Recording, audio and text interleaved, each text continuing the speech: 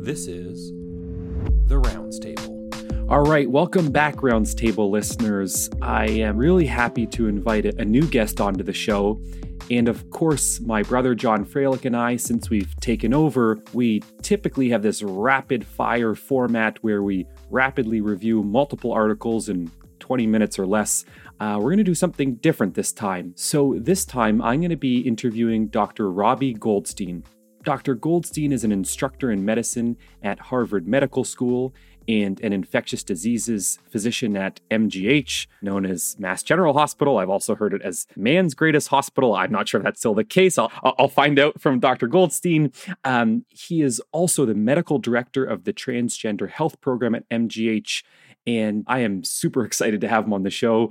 Robbie, thanks so much for taking the time. Thank you for having me on the show. And I guess I should have asked up front, is it okay if I just call you Robbie, or should we keep it more formal? Absolutely. All of my patients call me Robbie, so I'm pretty sure you can as well.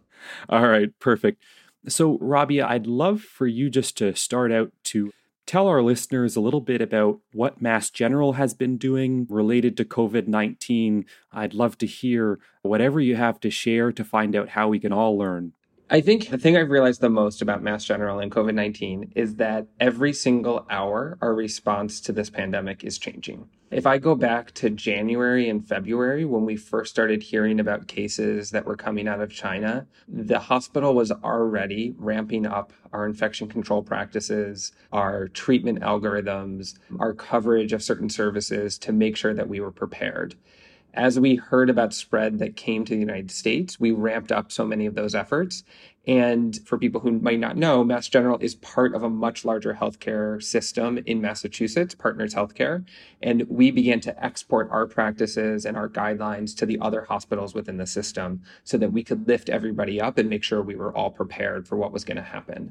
Even with all of that work, as soon as cases started coming into the hospital, we had to immediately turn corners, change course, try to adapt to what was coming at us, because the number of patients that were coming in the door was much higher than any model had ever suggested to us or any simulation had ever prepared for. Our hospital has what we called a biothreats team, and that biothreats team had worked to create a high-level area for people who needed strict isolation precautions and a respiratory precautions unit for those that may need more precautions for an airborne illness like COVID-19, something that's transmitted in respiratory droplets. Very quickly, we realized that those two units were not going to be able to house everybody that we needed to house in the hospital. And so we have changed all of our practices. We've created almost daily a new floor in the hospital. Wow. That can now take care of people who are either under investigation for COVID or who have tested positive for COVID and are remaining in the hospital. We've done the same with our ICUs, where we tried to bring everyone to one ICU and have now, as of a couple of hours ago, I heard that we're now spread out across 9 different ICUs in the hospital to make sure that we can respond to the growing need of patients that are coming in. All right. And can you give us a sense, before COVID-19 happened, how many inpatient beds do you have at MGH and approximately how many ICU beds do you have? So the MGH is the largest hospital in Massachusetts. We have about 1,000 beds total, and 150 of those are ICU beds. Okay. Wow. So, by comparison at the hospital that I work at, I think we're closer to maybe 300 or 400 and maybe 12 or 15 ICU beds. So a whole other scale. So currently, or maybe even a couple of weeks ago, what was the procedure for where patients were being physically admitted to? And also, when they got to the emergency department, what sorts of procedures were put in place to set up for precautions and whatnot? So the original plan that we had to get people in who were under investigation for a biothreat, something in this case like COVID, but 3-4 months ago, if we were thinking about Ebola or SARS or MERS, was that people would come into our emergency department and go to the highest level of care in the emergency department, which we call our acute level of care. And they would be put into a negative pressure room and put on strict isolation precautions, which basically means N95 mask, face shield, full gown, gloves, and very careful observation to make sure there's no contamination. Once they were evaluated, if they needed an ICU, they would go to our medical ICU beds. If they weren't that acute in their needs and could go to a general medicine floor, we sent them to what we were calling the special pathogens unit. And that was one floor of the hospital that had an increased number of negative pressure rooms and nurses that were really trained in infection control practices. When COVID first hit, that was still the plan, and that's how we were pushing people forward. So really acute folks were going to the medical ICU, more stable patients were going to the special pathogens unit, and all coming through the ED. The first piece of that puzzle that actually sort of broke down for us was the sheer number of people who needed evaluation. And so we had to quickly expand our ED capacity. And we ended up in a place where we created what's called the surge clinic or the surge unit right outside of the ED in the ambulance bay, where people could come in, get evaluated and tested, and a decision could be made about going home because they're well enough to go home, even if they may be under investigation, or bringing them into the main part of the emergency department or admitting them to the hospital. Okay. So initially, how many beds was that unit, that special pathogens unit? How many beds was that? The entire unit is around 18 beds that could be converted into the special pathogen part of it. Gotcha. So not a tremendous number, but when we were thinking about a pandemic or an infectious disease outbreak, we thought that would be a sufficient number to get us started. We didn't expect something necessarily to infect the large number of people that we're seeing with COVID. Right. And so what was the turning point in terms of number of patients where you realized this isn't enough? To give you a sense of where we're at Mount Sinai Hospital in Toronto, we have 7 or so patients hospitalized with COVID and a couple in the ICU, but we're certainly wondering what do we do next and when are the numbers really going to start to spike? So I'd say the big turning point happened about a week ago, maybe 8 to 9 days ago, when we went from being able to house everyone on one floor who was positive and having some overflow for people who were under investigation to a place where we had to open up a large number of floors. And we're now at a place where around 150 people are admitted to the hospital with COVID, diagnosed positive test. There are around 70 people in our ICUs right now diagnosed with COVID, requiring mechanical ventilation and ICU level of care, and an even larger number of people who are under investigation. That change happened really overnight about a week ago, where we started to see that we were on the exponential part of the curve. Okay. And we're recording this episode on April 3rd. So I guess we're sort of talking March 25th or so is when things seem to really take a turn. Yeah, absolutely. And I think we're also very much aware that we are at the base of the curve right now. And the modeling suggests that the peak in Massachusetts, at least in terms of number of people admitted to the hospital, will probably be somewhere around April 16th. With the number of people admitted to the ICUs maybe a few days after that, just based on hospital trajectory. Okay, that's slightly frightening. So let's come back to that because I want to find out, what are you guys going to do next? But right now, when patients are being assessed in the emergency department and let's say it's determined that, yes, they should be hospitalized and you're waiting for the test result, right now, what's the turnaround time between when you test someone and when you get their result back? So that is an amazing story of innovation and really hard work at our hospital and really across Massachusetts. When we first started admitting patients with COVID, we built our own in-house test, which took a long time. It was manual extraction from a nasal swab that then went into an assay that took an hour or so to run, and then manual readout of the assay. And so we were running 2 batches a day, and it would take about 12 hours or longer to get the results from someone's test. That probably was how things were about 2.5 to 3 weeks ago. We then have been able to expand our in-house capabilities, both the number of tests that we're doing and also the type of assay we're doing. So now we have an assay that can be done start to finish from swab to result in 4 hours. That is pretty high throughput. We can test as many people as we need to as they come through. And we've partnered with people outside the hospital, like the Department of Public Health in Massachusetts and the Broad Institute at MIT and Harvard, to use an even higher throughput assay that can get us a large number of people, mostly outpatients, tested very, very quickly with a great turnaround. So we're at a place where 4 hours is about where we are from swab of the nose or the nasopharynx to positive or negative results.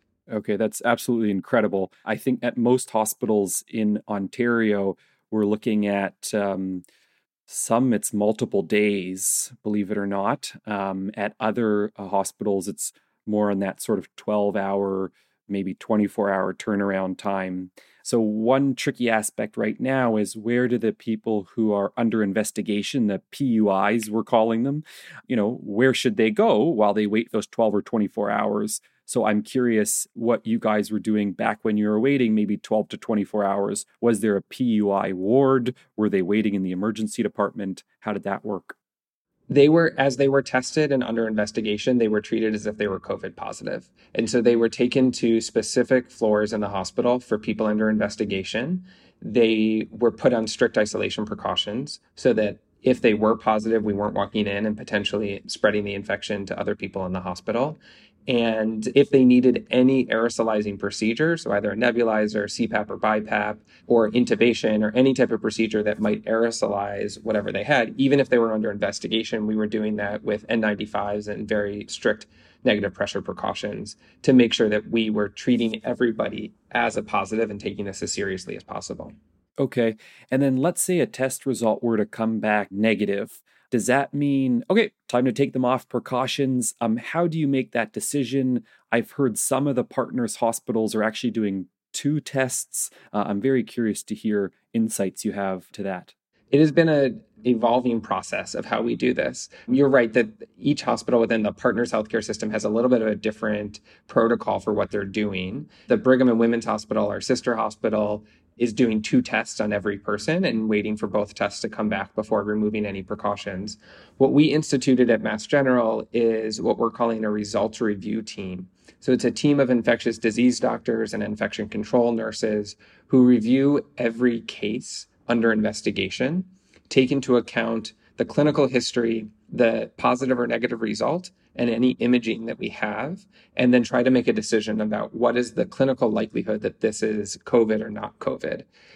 That is a pretty laborious process and has required a team of 7 to 8 people working basically 24 hours a day to review 70 to 80 patients each day and check in to see, do they need to remain on precautions? Do they need to remain in the hospital? What do we do about discharge and getting them to the next level of care? But we've been able to keep up the pace because we think it's so important to recognize that the test is not 100%. And there are actually many people at the Brigham and there are many people at Mass General who on their first test are negative and on their second test are positive, and they truly do have COVID. And so we do have to be very cognizant that this is still a clinical diagnosis in many ways, and testing is helpful but not definitive.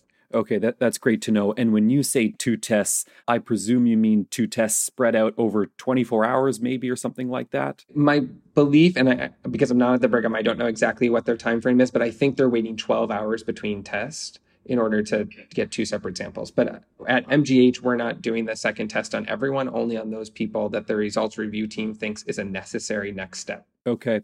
And then I would love to get even just some estimates. So let's say of 100 people who have a first negative test at MGH, on average, how long are they staying on precautions, realizing that there's lots of variability there? Yeah, so I'd say in the beginning, it was around 2 to 3 days that people were staying on precautions. That was because the turnaround of the test was shorter or was longer. And that was because it took us a little bit longer to figure out the clinical histories and get a sense of what was a true clinical case and what wasn't. Now, I think we're down closer to around 24 to maybe 36 hours of people remaining on precautions. That takes into account that they show up, they have a concerning clinical syndrome, the ED evaluates them, they get their tests, they go to the floor. There's a lot of steps that are required before they can be taken off precautions. Okay, awesome. And hopefully you guys are going to, publish whatever sort of algorithm you've come up with to make that decision making, realizing that so much of it is subjective. But, if you have any pearls to share, definitely I'm all ears. Yeah, I would say I'll make a plug for something that MGH did really early on in the process. And I think it's a benefit to the whole global community, is that we put our treatment guidelines and our management protocols online and publicly available. And they are updated in real time every single day by a team that we pulled together to think about the latest treatments and to analyze the data and bring new trials in. And we publish them out to the world because we want to share our knowledge so that other hospitals can benefit from the work that we've been doing over the past few weeks. Terrific. Is that the same link I've seen from some folks at the Brigham, or is this a different link? I wonder. Some of the ICU folks from the Brigham have this terrific website they've come up with. Yes. So the Brigham did a really great job of intensive care unit level of Yes. care and guidelines around that. These guidelines that I'm referencing are focused on treatment algorithms, who warrants entry into a clinical trial, what are the common medications that we're prescribing for all people as they walk in the door, how long do you keep people on a certain medication, and actually goes through some of the evidence, both the small randomized trials that we have and the observational studies that are available. Okay, terrific. And I'm mindful of the time, and I don't want to take up too much more of your time. The treatment question is a big question. I think Canada is doing things different than the US. Right now, we have lots of clinical trials that are about to launch. So maybe we won't talk about treatment, but I'd love to hear what has been your approach for, resident physicians and other healthcare workers. Number one, let's say they were exposed to somebody who was COVID positive. Maybe if we could talk about that first. So we very early on in the process and as things were evolving, made a very clear policy that we would expedite testing for healthcare workers to make sure that we were in some ways protecting the workforce and making sure that we had enough people to keep working in the hospital. What we were seeing in the first couple of days is that there were potential exposures to people under investigation. People then had some symptoms, a cough, shortness of breath, maybe a fever, and then we were quarantining them for 14 days. And very quickly, we were depleting the workforce in the hospital. That was true for residents and fellows, and it was certainly true for attendings as well, who were getting exposed and having the same symptoms. And so when we were able to ramp up testing, we put in as part of the protocol for testing, if you are a healthcare worker and you have been exposed, or if you're a healthcare worker who has symptoms, then you'll get testing. And we made sure that those got run as quickly as they could. That allowed us to keep up the workforce as much as possible. The other thing that we did that I think was actually pretty innovative at MGH is that there are a lot of people who were exposed and were under investigation, healthcare workers, residents in particular, who were quarantined, but either didn't have symptoms or had very mild symptoms, but we knew that they couldn't come back and take care of patients and do face-to-face patient care. And we brought them in actually to our biothreats team and to our results review team to help do some telework and be able to continue to contribute and be a part of the workforce, even if they couldn't necessarily go face-to-face with patients. It allowed people to continue to be involved, those that really wanted to be involved. And it also made sure that we weren't completely depleting our workforce all the way through. Yeah, that's terrific. So let's say I'm a resident and I have symptoms. I have a sore throat, let's say. So right now, would it be that the resident would then be tested? And then if they're negative, how long would you wait until they come back to work? So occupational health is handling these on a case-by-case basis, which is an enormous job for occupational health. But they are, just like our results review team, taking each case and looking at the clinical syndrome. So if you were that person with a sore throat, got tested, the test came back negative, and you also had a positive strep test, or you also said I had symptoms of seasonal allergies and I always get a sore throat when I have seasonal allergies, you might be able to get back to work fairly quickly. If you had a really suspicious exposure, we're in the room when someone had an aerosolized procedure, didn't have PPE for some reason or another, and your test came back negative, you may still end up on quarantine for at least 7 days in the absence of symptoms, or maybe longer. Interesting. Okay, that's really useful to know. And then what about this idea that maybe you're testing too soon? Maybe the resident has such mild symptoms, or any healthcare worker has such mild symptoms, maybe the risk of false negative is too high that early on. Any advice to that effect? This is, I think, a concern all around, that we don't know the exact window period. We don't know the exact amount of time that it takes between exposure and when you start to have symptoms and when your test will turn positive, and what is the sensitivity and specificity at different times. We've sort of taken to the fact that if you're symptomatic, we believe that the test should be positive at that point, or at least should fall within the sort of standard positive predictive value and negative predictive value. So again, that's why these, like the results review team and the occupational health team, have had to do these case by case, because If it is very, very early on, those are the cases when we say you might need a second test 12 hours or 24 hours later so that we can make that decision. Gotcha. So it's not a blanket as in, hey, if you're COVID negative, come back to work in 48 hours and we'll go from there. That's not the approach. Absolutely not. Okay. All right. That is very good to know. Can I sneak in 2 more questions, Robbie? Is that okay? Yeah.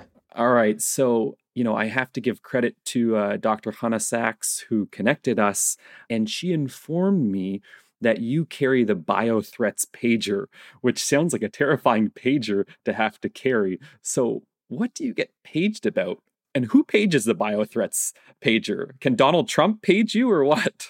No. So it's a pager really exclusively used for in-hospital questions. So it is, people who work in the hospital, physicians, nurses, anyone who's in the hospital who might have a question around a biothreat. In the past, it was really focused on SARS and MERS and Ebola and the biothreats that we would be concerned about from returning travelers. It has now become almost exclusively a response to COVID.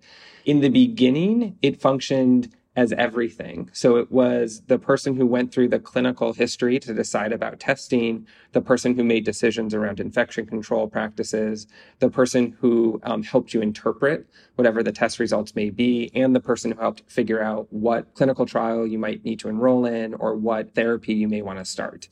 With time, we have shifted those responsibilities to other teams in the hospital. And now it has become really sort of that first line. Someone shows up in the ED. There's a really concerning scenario, and we need to make a decision about, is this COVID or could this be something else?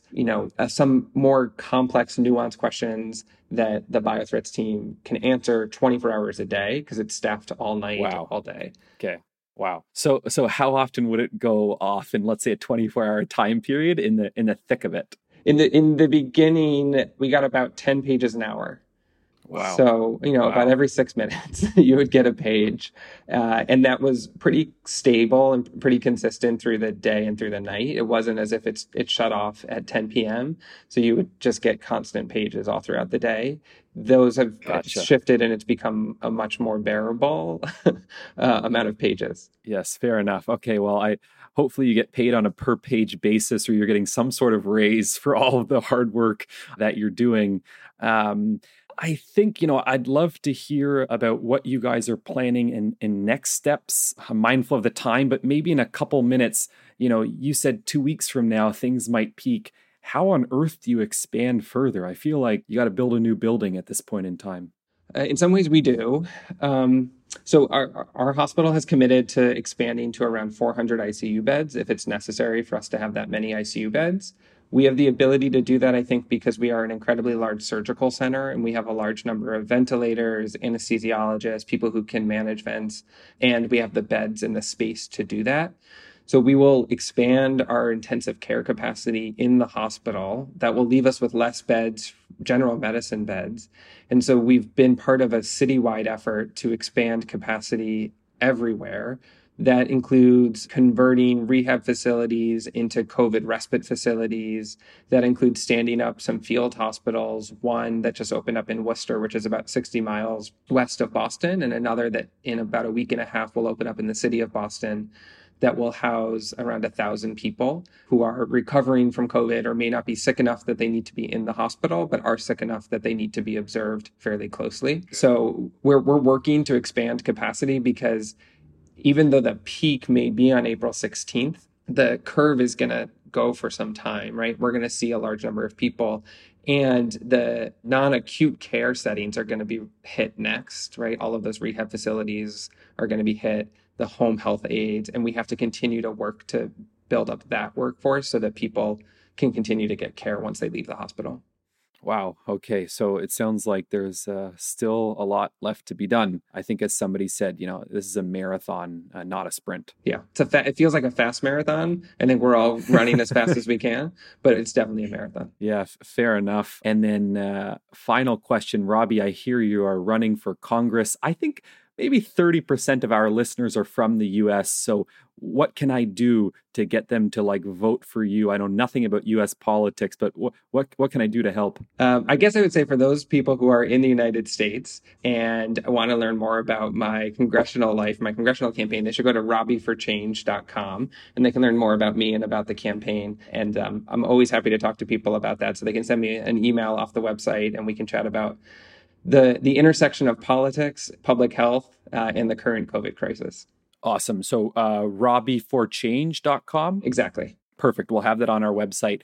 Well, Robbie, thank you so much for taking the time to chat. Hopefully we can chat again in a few weeks to see how things have gone, how they're going. But thank you. Thank you so much. Thank you. All right. Talk soon. The Rounds Table is hosted online at healthydebate.ca. Follow us on Twitter at Rounds Table. Special thanks to our audio editor, Emilio Garcia Flores. Also thanks to founder of the Rounds Table, Amol Verma, and Kieran Quinn, the previous director.